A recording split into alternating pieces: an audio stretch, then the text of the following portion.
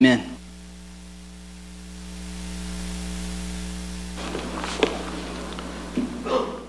All right, if you have your Bibles this morning, if you would turn in them to Luke's Gospel, and we'll be in chapter 18 this morning, Luke chapter 18, beginning in verse 1. Luke 18, 1. So in this week's text, we have two parables in verses 1 through 14 that are on the subject of prayer.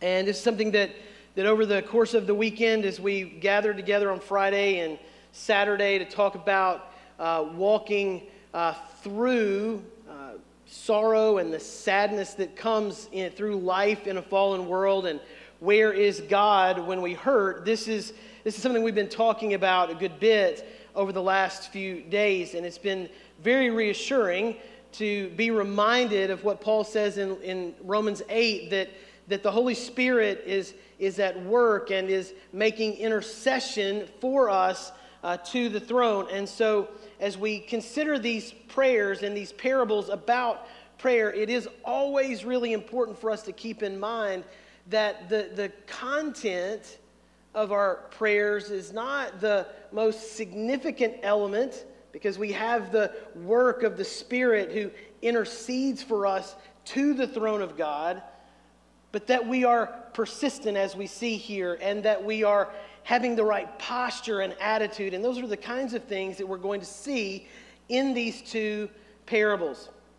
The first parable focuses on the necessity of persistent prayer during times of trial. And it's going to draw the comparison between this unrighteous judge and the great, good, and righteous God whom the people of God serve, and under whose reign the people of God live. In the second parable, Luke is going to present to us a story that Jesus tells his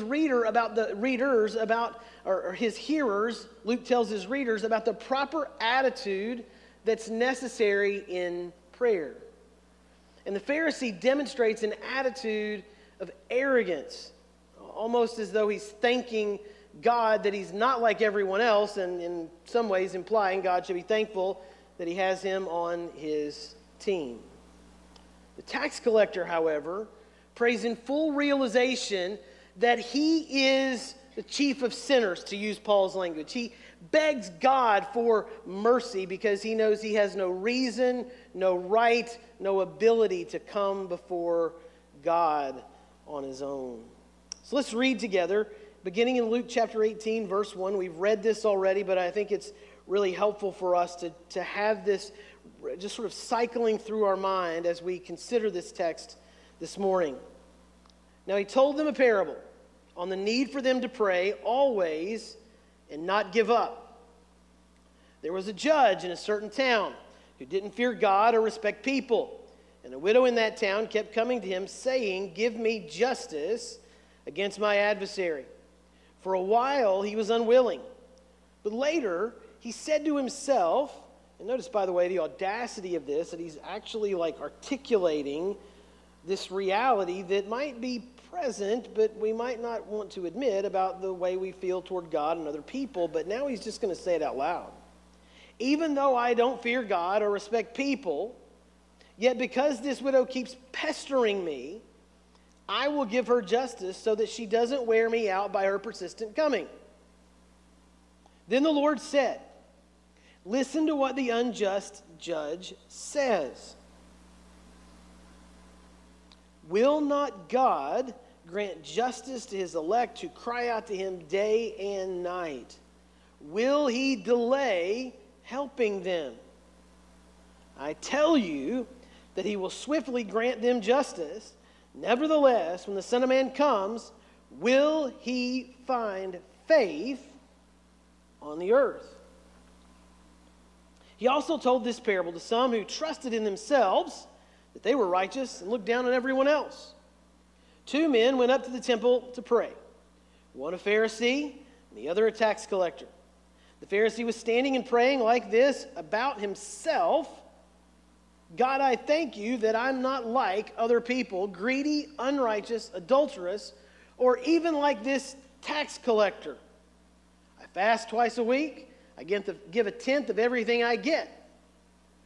But the tax collector, standing afar off, would not even raise his eyes to heaven, but kept striking his chest and saying, God, have mercy on me, a sinner. I tell you, this one went down to his house justified rather than the other, because everyone who exalts himself will be humbled, but the one who humbles himself will be exalted. Let's pray together. Heavenly Father, we thank you for your word. And we know that your word is true, that it is trustworthy, and that you have given them to us so that we can know more of who you are. We can know more of the way that you are at work in the world. We can know more about what it is to live under the kingship of Jesus. And so, Lord, this morning I pray that you would help us to grow in our knowledge, but then to be able to take that knowledge that we gain from your word, the knowledge that we gain about what Luke was trying to teach his audience, and then bring it to bear in our lives. That we would be, because of the work of your Spirit, impressing the truth upon us, that we would be able to see the world through the lens of these two parables. That we would be able to look upon a world that is filled with injustice and rest in the fact that you are the God of justice. Lord, I pray that you would help us to recognize the tendencies in our own hearts to, by our actions or our words, to give the sinful evidence that there are times when we don't regard Jesus as Lord and we don't respect other people. And that you would confront us with that sinful heart so that we would repent and our fellowship with you would be restored. Lord, I pray that you would help us as we look at our own responses to injustice around us, or what we perceive to be injustice around us, where the wicked prosper. And we think, well, why not me?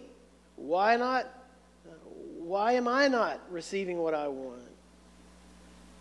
And realize that while we read this parable about the Pharisee and the tax collector, and we come to the end and we see that the tax collector is justified, that we would not adopt the same arrogant attitude, ironically, of the Pharisee and say, I thank you, Lord, that I'm not like that Pharisee. Lord, I pray that you would work and confront us with our sinfulness in productive ways, that your Spirit would bring real and lasting change in each of our lives. We pray this, we long for this, in the name of Jesus Christ our Lord. Amen. So these two parables that we have here, back to back, are kind of constructed in a way that is very similar to really most all of Jesus' parables. And that is that he's telling the stories in order to draw people in and to get them kind of comfortable in the circumstance. And then at the end, he's going to sort of turn the tables. The way that one of my seminary professors described it is that, and I'm not really a fisherman of really any sort, honestly, but like a fisherman that puts his bait on the hook and he throws it out on the water and he starts sort of reeling it in.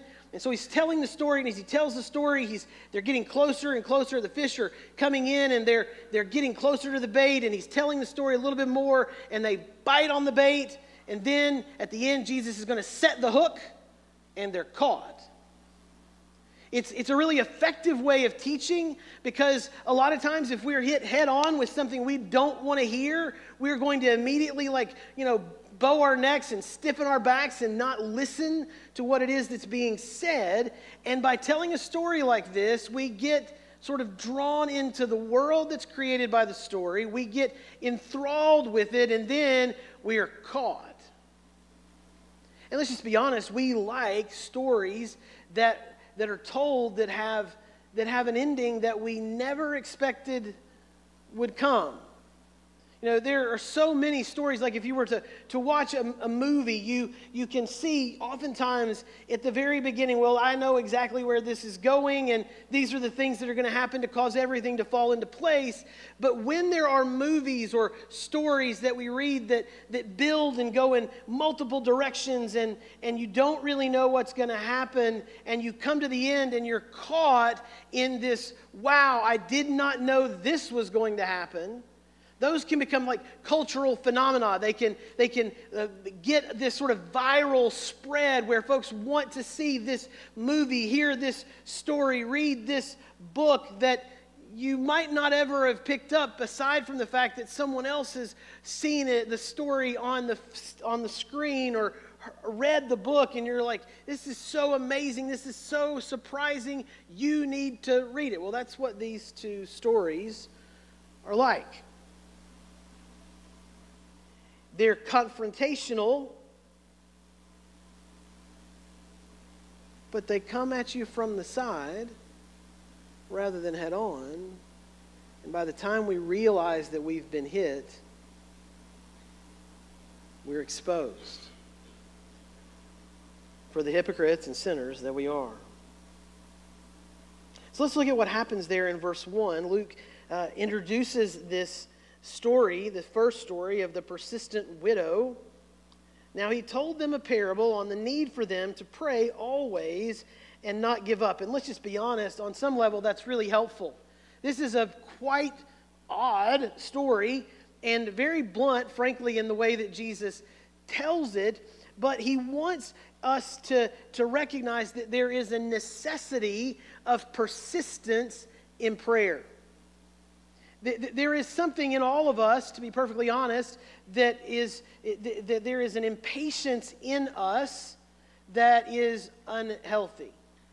And we feed it in our culture. We want what we want, and we want it now.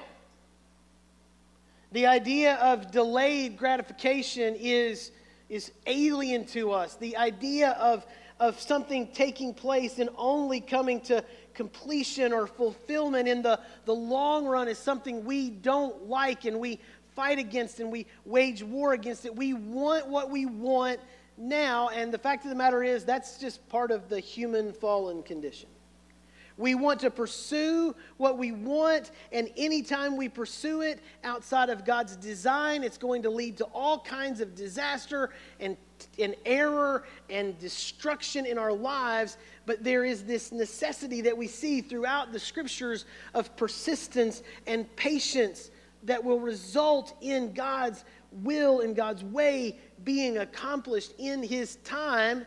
And frankly, God's will and God's way are always accomplished. It's a matter of whether or not we're going to have to carry the shrapnel from the bad decisions along the way. I mean, think about even in the story of Abraham, when God calls Abraham, he's 75 years old, and he tells him to leave his family and go from where he is in the Ur of the Chaldees to this land that God's going to show him, and he's going to make his name great. He's going to give him a family, and he's 75 years old. His wife is 65 years old, and she can't have any children. And he says, you're going to be the one, the father of many nations, and the one through whom all the peoples of the earth are going to be blessed.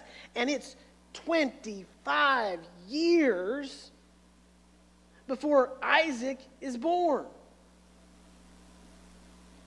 And there's a lot of impatience along the way that leads to a lot of family intrigue and brokenness, frankly, that continues even till today, because there is a lack of patience and trust in God's work and God's will and God's way that's in all of us. So here we're reminded of the necessity to pray persistently over and over and over and over again. So the story begins. And it's not, frankly, a very great start, at least for the woman, you would think. There was a judge in a certain town who didn't fear God or respect people. And right away, if you think about it, you imagine yourself in let's say in this area, in and around the Sea of Galilee, where it was that Jesus was teaching, and you come to this circumstance where you have a judge, the judge who is expected to handle the law properly, to act rightly for the people, who right away, we're told, doesn't fear God or respect people. Now, in many ways, this should remind us of all of the issues that arise in the Old Testament with the fact that one of the reasons why God brings the judgment of the exile on the people is because their justice system is a wreck, and the widows and the orphans are being neglected in the way that the law is being lived out amongst the people and the way that they're caring for one another as family. They're being exploited. The widow and the orphan are exploited because there are those who have wealth that are getting the preferential treatment in the court. So right away when we hear this and you have this sort of clear, blatant, straightforward rejection of the first command to love God with all your heart, soul, mind, and strength, and then also a blatant rejection of the second command to love your neighbor as yourself, we ought to recognize this is not going anywhere really good. And it's indicative, I think, of this, of the critique that Jesus is continually giving of the hypocrisy of the scribes and the Pharisees and the Sadducees, and it sort of pointed down into this singular judge. There was a judge in a certain town who didn't fear God or respect people, and a widow in the town kept coming to him saying, "Give me justice against my adversary." So this judge is exactly the opposite of the command for a judge in the Old Testament. And now we have this woman who comes, this widow who is to be cared for and who is to be one that the judges are protecting, because in this culture, if you are a widow without children, you are alone, you are the least, and you're going to barely survive. Think about how beautiful the picture is in the book of Acts after the Spirit comes and the church is established and launched, how at the beginning of this launch of the church there is this clear reality that the widows are going to be cared for, the widows are going to be provided for, and there are not going to be needy in this true people of God that is now indwelt by the Spirit of God. They're going to care more about the people than they are about their possessions. And so we see here this sort of opposite picture. This widow who is to be cared for is being exploited and not cared for, and the judge is hearing her cry. He doesn't love God, he doesn't love his neighbor, and he doesn't care for this woman. So she keeps coming. It seems over and over and over and over and over again, "Give me justice against my adversary." She has no standing, she has no status, but this judge is to be the one to stand for her and provide for her the justice that she needs.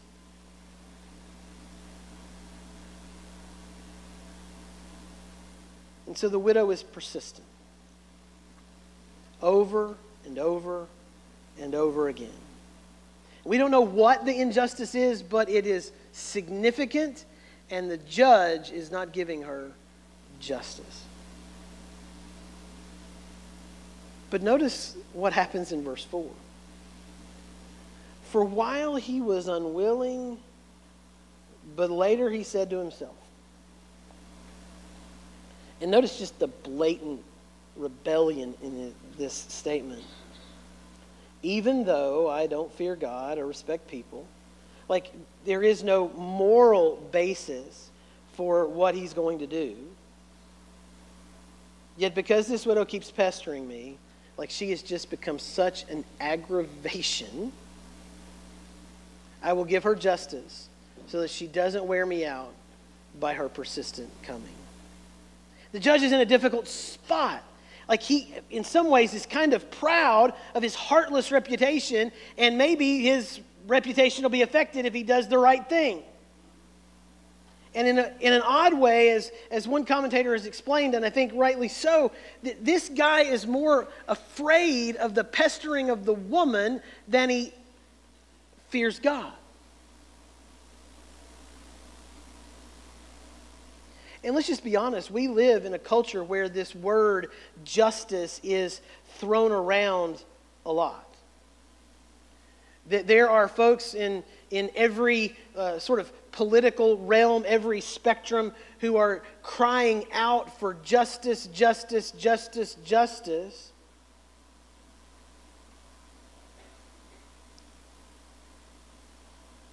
But I wonder how much those cries for justice are like the cries you might hear from this unrighteous judge.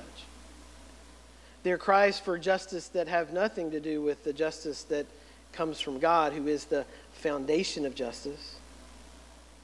They have very little care or interest in upholding the reality that God, who is the foundation of justice, has given people, every man, woman, boy, and girl in every part of our globe. They have been made in the image of God, and as a result of that, they have worth and value, and that they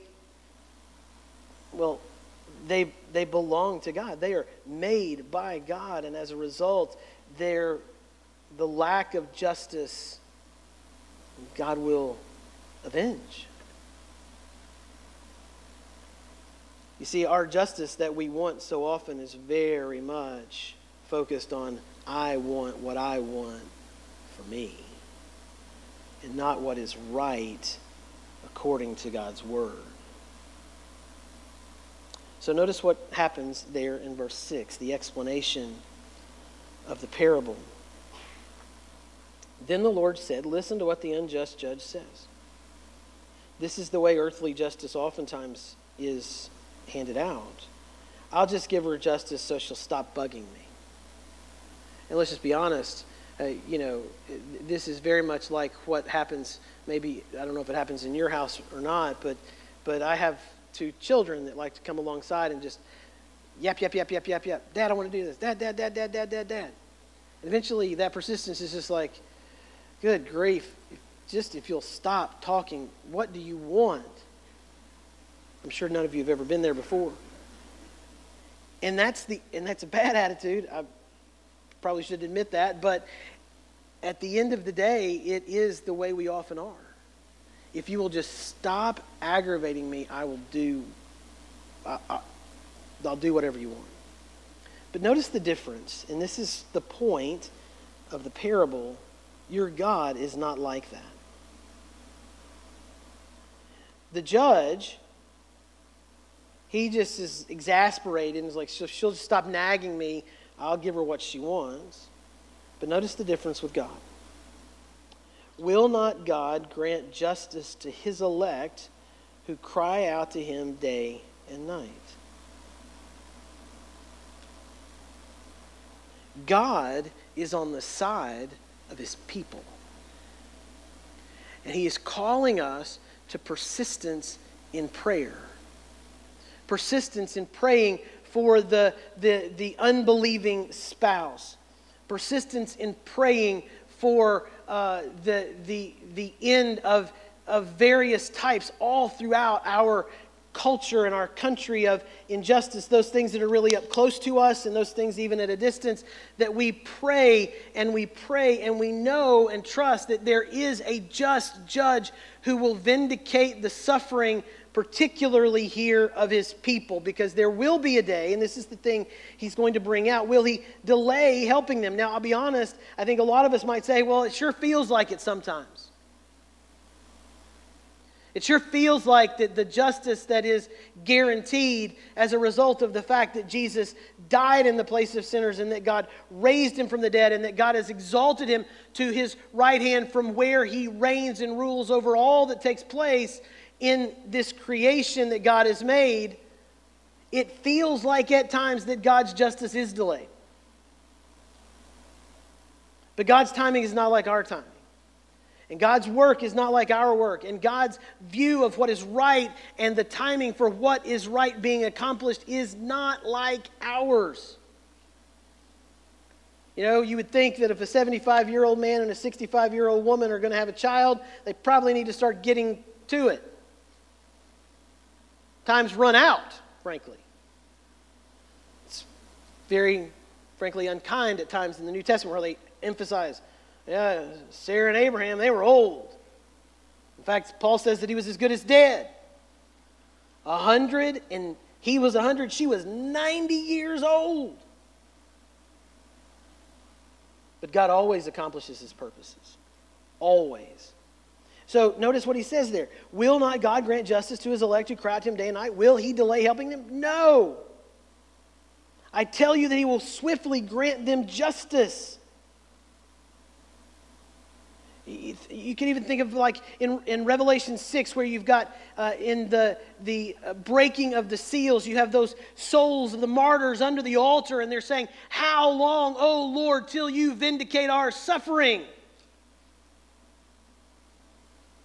The vindication is sure, but even as they are there in the presence of God, there is this desire for God to work and to vindicate their suffering. And he says, until the number that he has set aside who are going to die for their faith in Jesus Christ have been complete, then the end will come. God is at work. God is accomplishing his purposes, and his justice will be accomplished. And so in the end, while we pray and while we strive, we can rest in the fact that we do not have to pursue justice by worldly means, because God's justice will be vindicated in God's timing. There is no way that a Christian can make an ends justifies the means argument in any realm of life, because God alone is the one who vindicates his people. And how often do we make those calculations in our mind? Well, I will make this compromise in this area to accomplish this good. It's not worth it ever. Because justice belongs to the Lord. And he will vindicate the suffering of his people, and he will accomplish his purposes, because in the end, when Christ returns, all evil and injustice is going to be rectified. Which leads us to the second parable. He also told this parable to those who trusted in themselves. Doesn't that sound a lot like us? We would like to think that we're not those who trust in ourselves, but let's just think about how we've moved through this past week. And how we've maybe displayed a lack of love for neighbor by this second part, that they were righteous, let's just say we were righteous, and looked down on everyone else. This is where the frustration in some ways of the timing of God's justice plays itself out. God, why would you bless that person? Why would you give them what they want when I follow you more persistently? You see, it reveals an arrogance that we frankly don't like to admit, but is always lurking at the door. Two men went up to the temple to pray, one a Pharisee, the other a tax collector. And here, there is an expectation. Well, the Pharisee is going to be the hero of the story, the tax collector is going to be the villain, and what happens here is that the person who, proverbially wearing the white hat is actually wearing the black hat, and the one wearing the black hat is wearing the white hat. Everything has been turned upside down, because Jesus has come to seek and to save the lost, which we'll see in chapter 19. The Pharisee was standing and praying. Notice the posture. And he was praying not to God, but to exalt himself.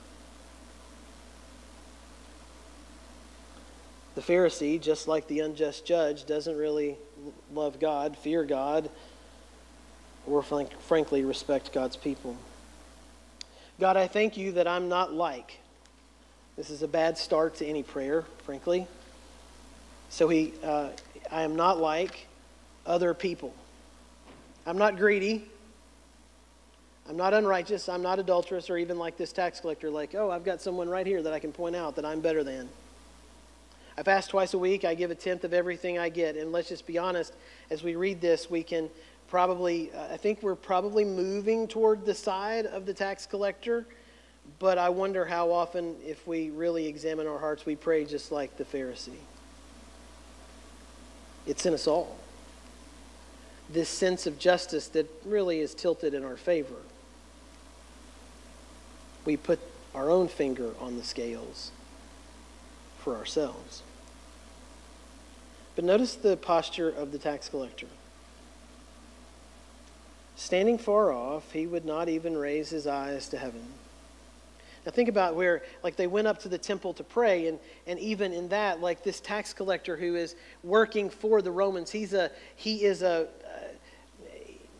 betrayed his people. I mean, no one ever, let's just be honest, really enjoys the tax collector coming along, not in any culture. And particularly if you think about the fact that the Romans at this particular time didn't get taxed, and the only people that got taxed were all the conquered folk. Like, this is not something that's going to make people happy. And when there were taxes that were going to be collected, there were usually rebellions. Like, this is a guy who is hated. We're going to see another guy like this in chapter 19. He is hated. He is the lowest of the low, partly because he's made some wealth off of the people that are oppressing them. Talk about injustice. He is a picture of the injustice. And he's there praying. So if he's at the temple, he's really not going to be welcomed into the court of the Jews. He's not going to be welcomed into the court of the men. He's going to be on the periphery of the temple praying because he can't get too close because he's unclean. And somehow in the telling of the story, this Pharisee sort of sees him even as he's able to get to the inner areas of the temple, because the closer you get to the Holy of Holies, the more holy you are. And he sees this guy off at a distance, and he's like, I'm not like that dude. I can come here. I can pray this way. God should be glad that he has me on his team. But the tax collector gets it. This is the big surprise in this parable. He wouldn't even raise his eyes to heaven, but kept striking his chest, saying, God, have mercy on me, a sinner. That's what it means to love God. I am a sinner, and I know it.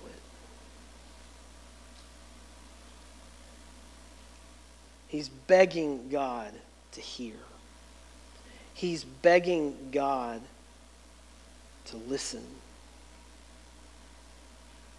He wants to know God.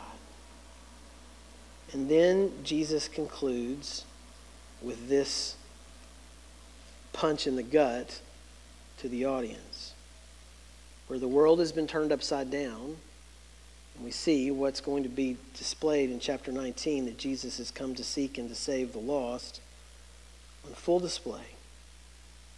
I tell you, this one, the tax collector, went down from the temple to his house justified. This man, begging God to have mercy on me, a sinner, he leaves the temple right before God. Not the Pharisee who believes himself to be righteous. The tax collector, the last person in the world that you would expect to even be, frankly, have the audacity to show his face at the temple, the sign of their injustice, goes to the temple, begs God for mercy, and he's the one that leaves right before God. He's the one that leaves in relationship with God. He's the one who is going to be vindicated before God on the last day, not the Pharisee. So you can kind of understand why these Pharisees and tax collectors and all of the rulers of Israel kind of hate Jesus' guts, because he's calling them out, and he's doing it in this sideways fashion, and they want to put him to death. We get to the end of this chapter, he's going to explain that one more time to the disciples. They're going to kill me, but God will vindicate my suffering as well. God will raise me from the dead. So this morning, I just, as we come to this time of gathering together at the Lord's table, I want us to take just a moment to just pause. And just close our eyes and try to block out who's to your right or your left. And ask the Lord to reveal to us the ways in which, over the course of this morning or this weekend or the last week, whatever how long the Lord deems it right, that He would bring to our mind with His convicting love those ways in which we have shown a disregard for God and for His people. Where our attitudes have been ones of condescension and pride rather than the proper humility that should be displayed by a person who's been made right before God through the work of Jesus Christ. And Lord, we pray that as you bring those occurrences to mind, that you would help us to stop our attempts at rationalizing our sin. That you would expose our self-justifications for what we did in arrogance and in pride. And that we would repent. That if there are folks in this body whom we have disregarded, that we would go to them and seek their forgiveness, so that as we gather, we would gather united, that we would gather in right fellowship with you and with each other. So let's just take a moment in the quiet to do business with God, and then we will move forward and approach the table together.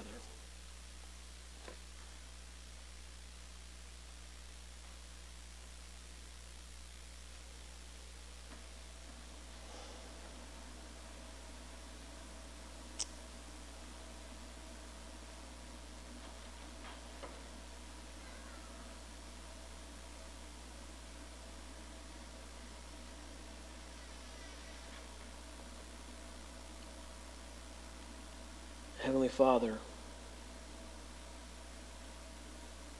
you are the righteous judge.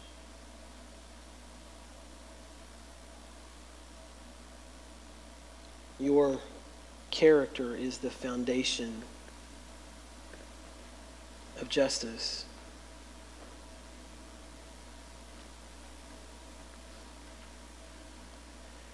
And you are the sovereign King, whose perfect justice will be executed.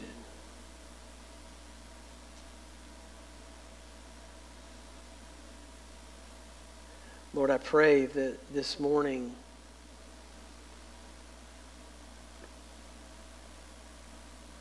each of us would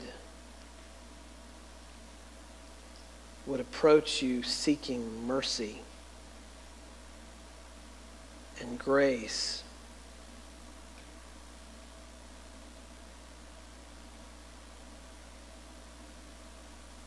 We need that far more than justice.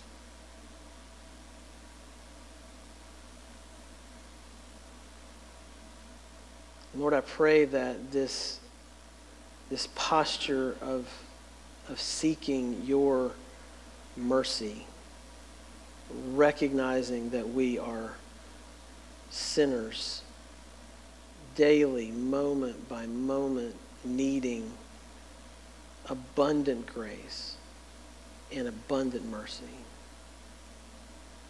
That we would be able, as we go throughout the rest of our time gathered together and throughout our week, that we would be able to walk in the humility that is rightly demonstrated by people who have been saved by grace through faith. And that in all of our interactions and in all of the things that we do this week, that we would first recognize, fear, and love you as the one who declares what justice is and is the foundation of justice.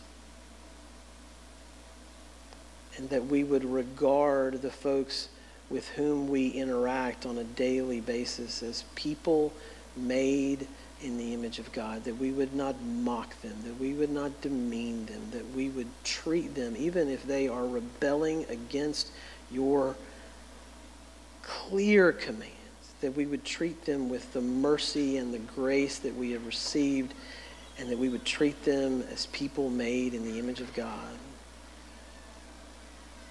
so that we can demonstrate by our words and our deeds that Jesus is better than anything that the world offers as a path to life and fulfillment.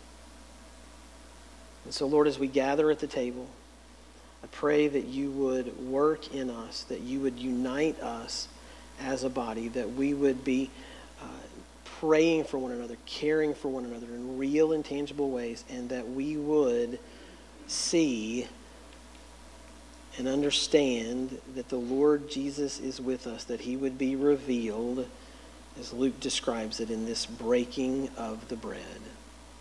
We pray this in Jesus' name. Amen. So if this